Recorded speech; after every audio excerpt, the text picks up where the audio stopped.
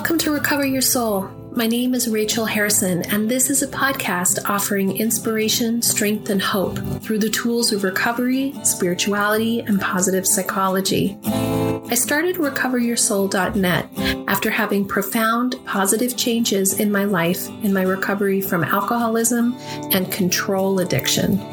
I was guided to share these tools with others through this podcast, as well as offering personal coaching. Personal recovery does not need an addiction to use the tools and principles to better our lives and transform.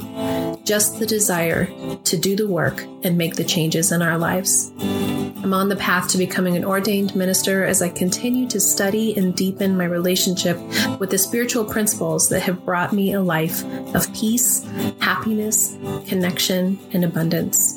I know that together we can do the work that will recover our souls.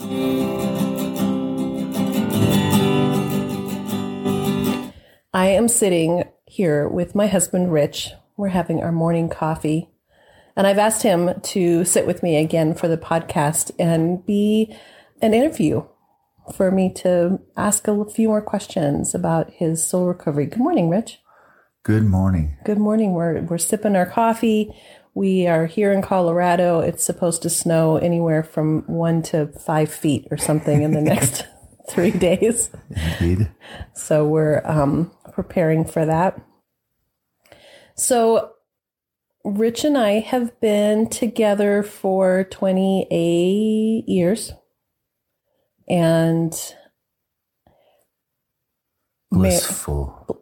Not always blissful, but blissful now. True. Yeah. Challenging to the point of blissful, maybe. Challenging, and then through it all, now we're blissful. But I want to hear a little bit about your journey and about this is Recover Your Soul, which doesn't always have to be about recovery from addiction, but that's our story. That's how we got to the other side. That's how we found the recovery tools. So tell us a little bit about your sort of how it all started for you.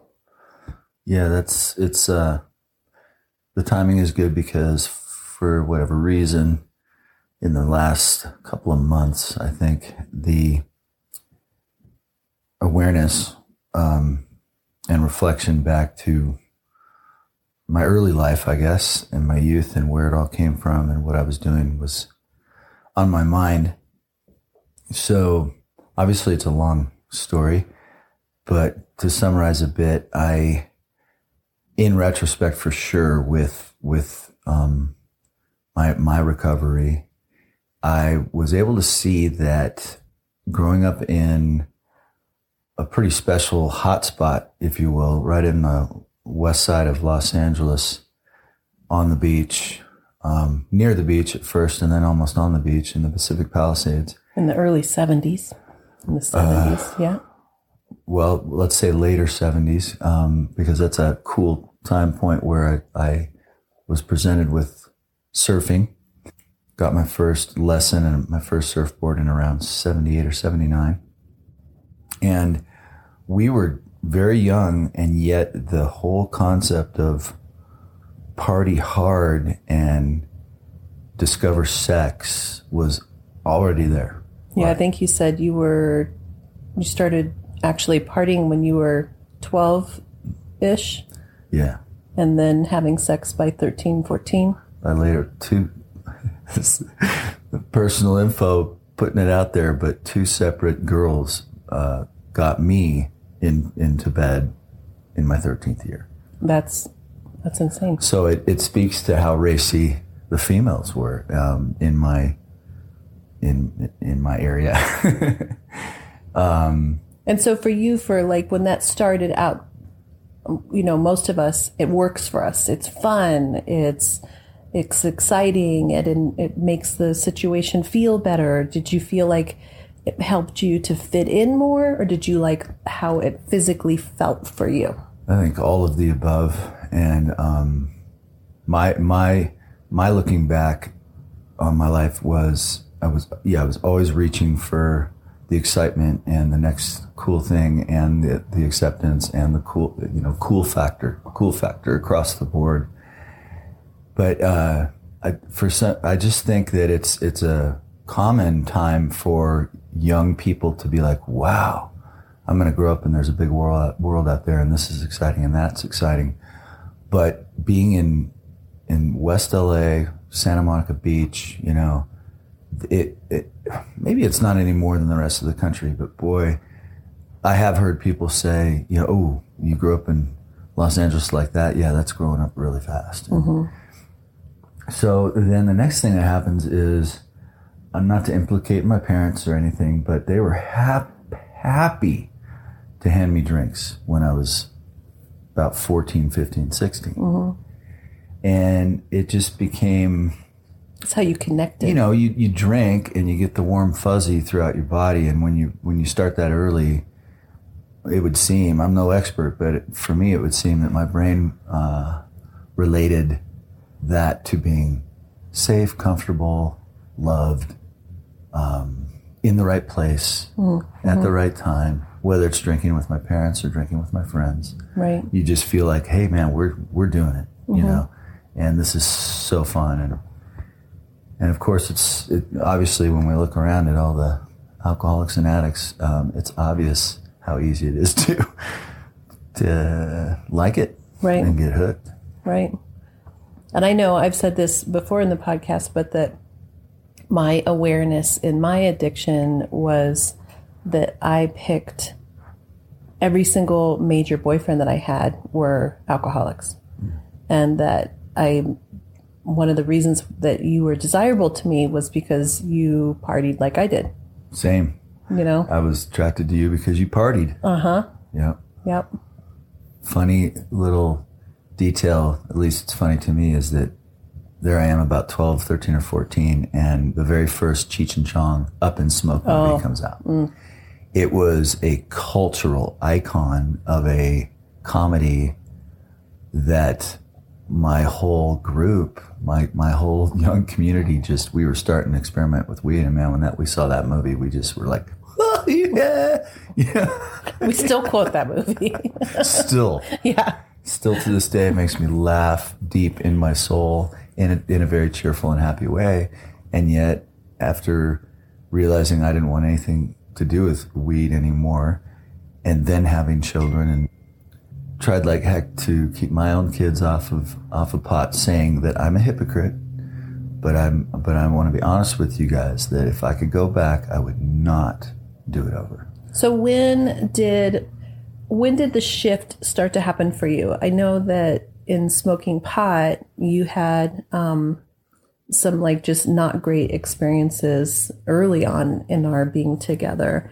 So what was the things that started to happen for you that moved from that idyllic California lifestyle of like, bring it on, there's never too much, to an awareness that your life was becoming unmanageable?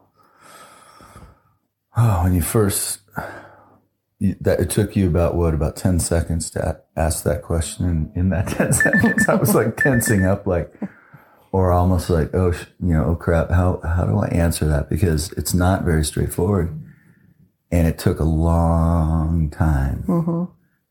Because it's that classic relapse. It's like, maybe I'll have like one hit, you know.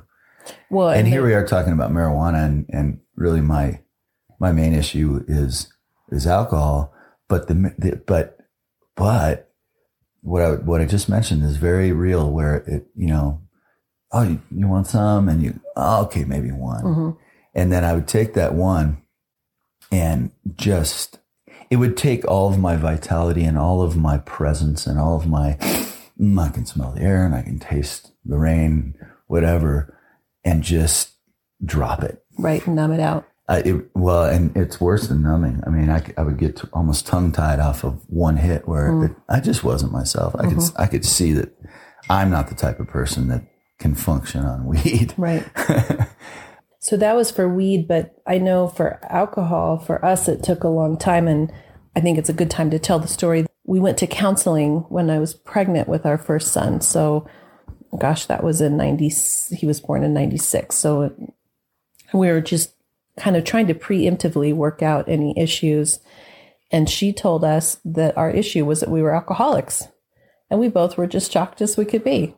It was like the biggest double scoff in all of history.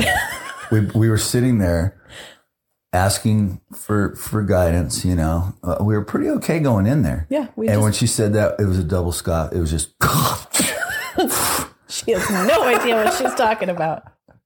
Oh my God. We both just looked at each other like, no. And then proceeded to go home and have things accelerate and get worse. Right. Between us. Right. And another thing that popped into my head was, my family. I mentioned my family. It's how, when we got together, we drank, period. We ate and drank and laughed and loved. And fought. And what? And fought. I thought you said pot. No pot. No pot. But yeah, there was hot tempers.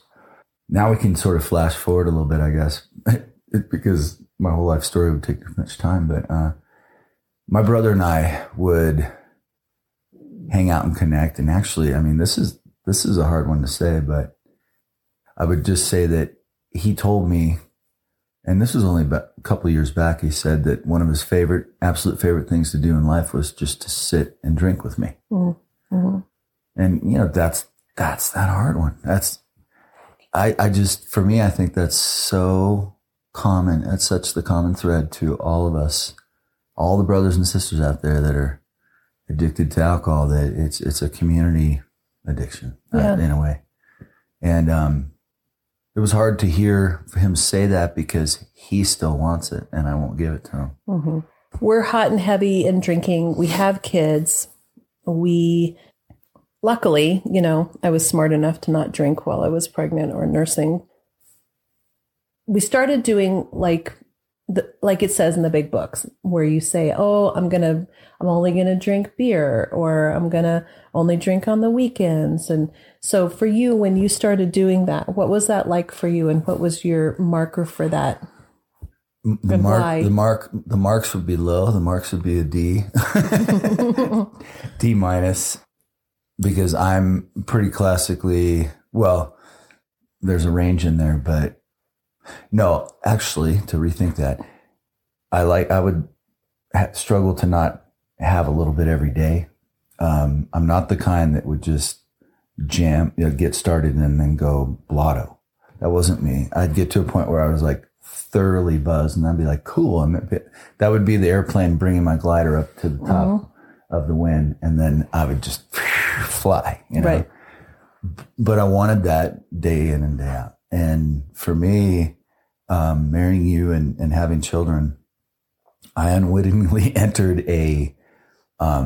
my brain naturally went into survive and provide mode. Mm-hmm. So I became a workaholic, and I had a cool thing. I had my own niche that I was developing as a builder. And so it was a healthy avenue and a healthy thing to do. But because life is so expensive and raising kids and everything, I was, as you know, I worked 10, 12, 14 hours a day and then came home. And the first thing I wanted was a nice tall drink, mm-hmm. and a couple of them. So when does it, so I'm going to ask you again, because you didn't answer my actual question. Oh, bummer. Yeah. Which is, when did it stop working for you? What were your markers that were saying, when did it stop working? This is not working for me. I'm not getting the results that I want? Because everybody has. Well, I'm going to say it again. I got scared when you asked the question, and that is so hard for me to answer because of all the times I guess I'm not answering your question by talking more about the relapses and the going back. But what made you want to quit or attempt to quit each time in the first place? I think just the common sense of it all, but the alcoholic wasn't able to meet what my mind was saying. Hey, this would be a good idea. Did you feel checked out? Were you frustrated? Did it make you? I mean, I know in our last sobriety, it was about sleep, and it was about sort of how you felt with your health. Well, before that, it was our marriage. Mm. So maybe, there you go. You just got me there. That, I guess here you're asking me this, and maybe I I find it easy to deflect and can't quite figure out how to answer when it's just me.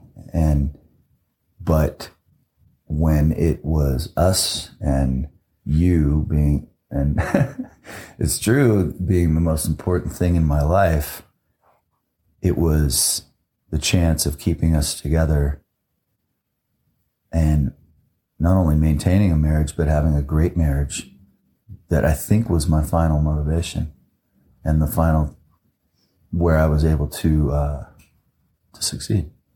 I shared in the last episode that it was like we would go to a restaurant and we would start having the margaritas, and it started well, and then it would almost never end well. It would never end well, you know, and I think that was the piece for us that was our relationship and our communication, was that we wanted to bond over the drinking, and that the first couple did that, and then very quickly. And then pretty quickly we got like smoke, like we got genie smoke. Like we got snippy. Yeah. I got snippy. Well, and there was a context there. We always fought over the kids. We always fought over the kids. We could not jettison that topic. Right. I remember that feeling. Could not stop talking about the kids, which was really fighting. Yeah. So then we've been going to Columbine Spiritual Center, this Unity Church, since the kids were little. Did you feel like, that you had a connection with Spirit then? You came into our relationship a Christian, been going to like an evangelical church. Do you feel like you had kept that relationship with Jesus and with your connection with your higher power? Do you feel like there was a place when it was lost? Do you feel like you've come back to it as part of your recovery process? I would say no. I would say that I have this base spirituality and this base connection with Jesus. And the only thing that's changed is my Jesus has become more of a universal God. I pray more to God. And I think, unfortunately, it's because of it's hard to say this in one sentence, but where Christianity has gone and where the whole, blood on the cross and Jesus and the politics and the weirdness has, I guess, kind of redefined just a deep relationship with God. But no, it's always been pretty consistent for me. When I actually finally did do the program, it got even more distilled and focused as a higher power that I needed to relinquish control to. And that totally works. We both know that. But I definitely, that being said, I do ebb and flow out of my connection, and I pray semi-consistently, but there's times when it's deeper and more focused, and it ebbs and flows. So in soul recovery, my goal is to give people tools and awarenesses of what it was like before. And it wasn't always, I think one of the things I think about is that you can't always say that it was horrible. There were times when, for me, with drinking was super fun. It didn't always stay fun the whole night, but I can remember grasps of fun, or that that worked. And then something happens that wants it to be different. And for you, when we went into recovery 3 years ago, I've said before, I was actually still really in the depths of my alcoholism and was not ready to quit. And you were the one who had actually started having sobriety and was feeling like you couldn't sleep, that your mind wasn't well, that you couldn't remember. My physical athletic body, I was in tune to being an athlete or an alcoholic, and I made a choice. One area that we skipped over is the very first impulse to control my drinking was for our children when they were young, and we did that together. So to go back for a second, that was the first, in my mind, right idea that I didn't fully succeed at. Right. Neither one of us did. And we tried since then, right? Which, so we could say 97, 8, 9, and early in the 2000s when we're partying our butts off, we're simultaneously saying, geez, we should get this under control. And it's taken all this time. Yeah. That's why I couldn't answer the question in a way. Man, has it been a journey. So, and it's during our children's lifetimes that I think that occurred. So we're talking about 22 and 25 now. So it's been a almost 25-year journey to recover. And the millions of times that we said this in our other episode, the number of pictures that we have of us holding up our last drink, that of course wasn't our last drink. But, and so 3 years ago we make this change. And what was different this time for you that has made it so that, because I feel like you and I both talk about how our minds have made a switch from the freedom of the addiction versus the I can't. Or the freedom of sobriety. Yeah, it finally flopped. It was like this stubborn, flat halibut fish with two eyes on one side of its body. And the eyes were down, right? It was not doing well. That fish just finally flopped. And the first thing that popped into my mind was a little bit of age and wisdom. Mm-hmm. I just came of age, and I started saying to people, you just can't do this forever, unless you want to be sick and delirious, in your 50s. And we haven't mentioned that you are an athlete. You're an extreme sports, board sports athlete. And, all these years I've been with you, you're either surfing. In the early days, we did snowboarding. You've been doing stand-up paddleboarding on rivers, extreme, like whitewater stand-up paddleboarding. It's hard enough. It's hard enough to keep going as age starts to work against you. Right. And I think that made my choice easier and clearer. But yeah, it was all through those 40s, right? Yeah, it was my whole decade of 40 of the struggle of, am I doing this or not? Right. And it took me until 50, which is why when I go out there and sort of start preaching or trying to just coach my own kids, I'm like, look, you can just take me as a perfect example. Do you want to excel in your 20s and not completely waste them to partying? And I don't know. I tried to. You can't go back and tell anybody.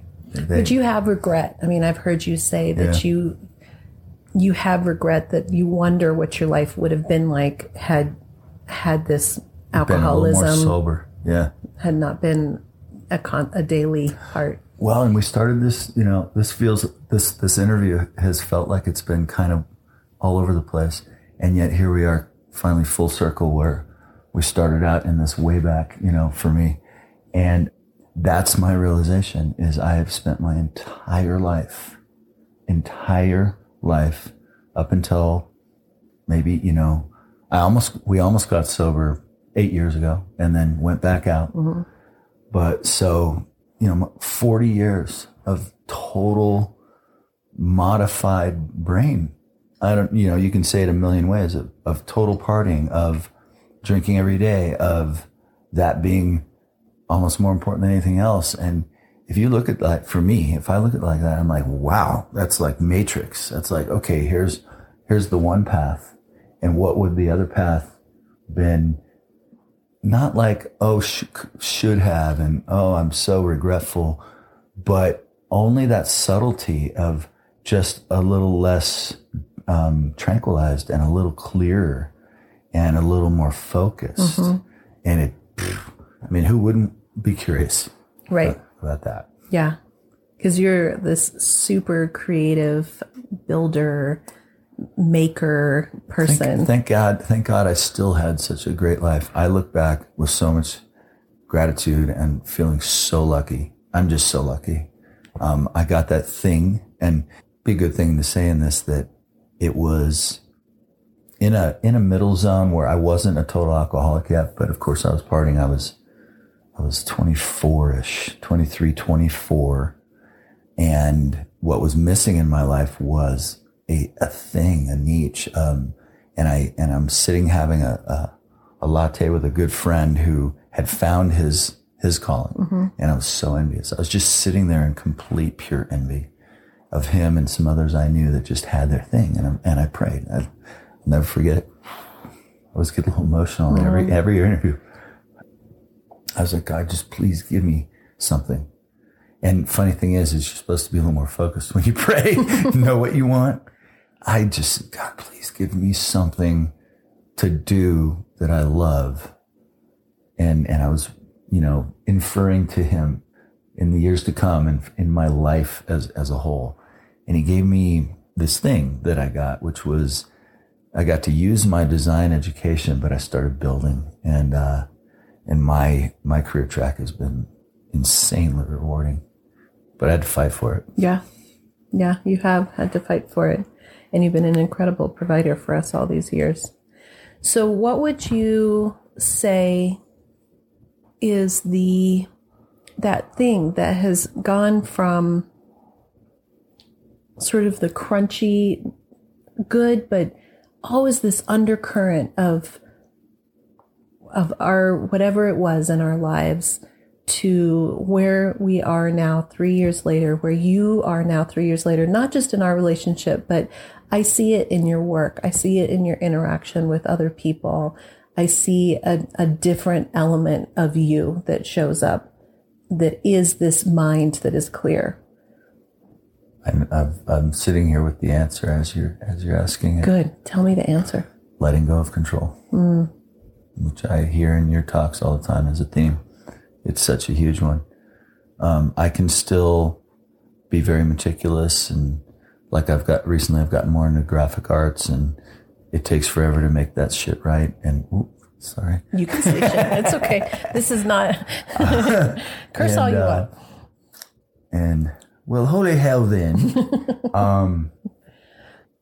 I can almost more deeper, in a deeper fashion, be the whatever perfectionist I want to be, and put my energy into all these things, and yet let go of control of outcomes, not only in that, in those inert things, but especially with people and my kids. And I don't think I could have, I got to give a shout out to our hostess here, Rachel, my wife, because I don't think I could have done it without you.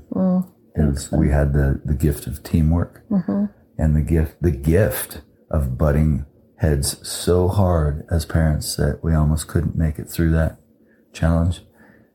But what I'm learning in my mid-50s here is it's the failures, and it's cliche. You hear it all over the place, but it's so true. It's the failures that teach you. Stop looking at me like that. You're just so sweet and cute. She's making me cry. So just by looking at me, but and so when you fail, let go. Even when I succeed, I try not to be too attached to that. It's a looser attachment. It's a consistent daily, like, let it flow, which means a little less control, but you can still be in there doing the best job you possibly can. Right. And that's when my life changed too, was I was having some success not drinking, but I was having less success not controlling, and getting upset, and I'll say it, pissed off when people I felt were either not reliable or not being professional or just generally lame, and I wanted something and I couldn't get it because of them. Right. And when we learn to okay, it's another, detour, obstacle, issue, problem. How can I fix it? Right. How can I do it? Oh my God, can you say existential change? When Marie, who was in one of my earlier interviews, She did a bunch of coaching with us early in our recovery, and she had a saying that was, if I'm not the solution, there is no problem. Wasn't that what it was? That's almost it. It was something like that. But just that you're the solution, that there can be problems out there. If you see them as a problem, you have to bring your own self to be the solution, that it Correct. isn't going to happen from the outside. And so that's what I've witnessed in you is, and for both of us, is I think the letting go of control has brought so much peace, and it's allowed for the space for the higher power to do the work instead of us thinking we know how to make it happen. And in my case, prosperity. Ever since we've turned this corner, and I think that's a key. Like I mentioned, my business, I've made so much more. You can just say money, but I've cultivated and sown so much more success and profit because of that. It's extraordinary. The flow. Yeah. Letting the flow happen. And you have to be willing to spend too. Right. You don't just gather right. Unto yourself. Right. Like Daffy Duck being a hobby wealther. Don't be Daffy Duck. But we even had the financial coaches say inflow and outflow. It's a motor. Mm-hmm. It's an engine. It has to circulate and flow. And I've let that happen, and we have increased our savings. Therefore, we have, and I sometimes joke it's because we don't have the kids living with us, which is partially true. But actually, the bigger picture is really the growth and change in our lives all the way around. It's like every aspect has opened up. The connection that we have for each other, I would say, is as good or better than it was when we first met and first got married, of our relationship. And that's beautiful because it wasn't always like that, The only thing that's missing is for COVID to go away and for us to be around a whole lot more people. However, COVID was an absolute gift to me in the sense that it gave me time with you. Yeah. That my life was so insanely busy every single night that I didn't have time with you. And yeah, I remember that. It's given me time with you. Yeah. Yeah, thank you for that. So do you have any last words of wisdom, Richard? Everybody parties when they're young, but you don't have to. But at some point you will likely give it up. So give that a thought. Let go of that total control of every moment and what everybody else is doing, and maybe just take control of what you can do, and be kind to yourself, and love, but also receive love from all those around you, and receive help. And recovery is a beautiful thing. It is a beautiful thing. Thanks for being my person this morning, because you're my person, and I love hearing your stories. I actually learned some new things about you today. That's good. Thank you so much. Until next time, namaste. Thank you for listening. I hope this episode offered you tools, guidance, and inspiration on your journey to recover your soul. For more information, please visit the website recoveryoursoul.net, where you can find out more about Rachel, book coaching sessions, read the blog, listen to music, connect to social media, as well as subscribe to receive updates. We hope that you will follow us on Instagram and Facebook and become part of our transformation community. If you'd like to support the production of this podcast, we'd love for you to visit the website and donate on the homepage. Thank you. The Recover Your Soul podcast and its content is for educational purposes only and is not allied or representative of any organizations or religions. It's based on the opinions and experience of Reverend Rachel Harrison. Recover Your Soul claims no responsibility to any persons or entity for any liability, loss, damage, or cause alleged to be caused directly or indirectly as a result of its use. Applications or interpretations of the information represented herein. Take what you need and leave the rest.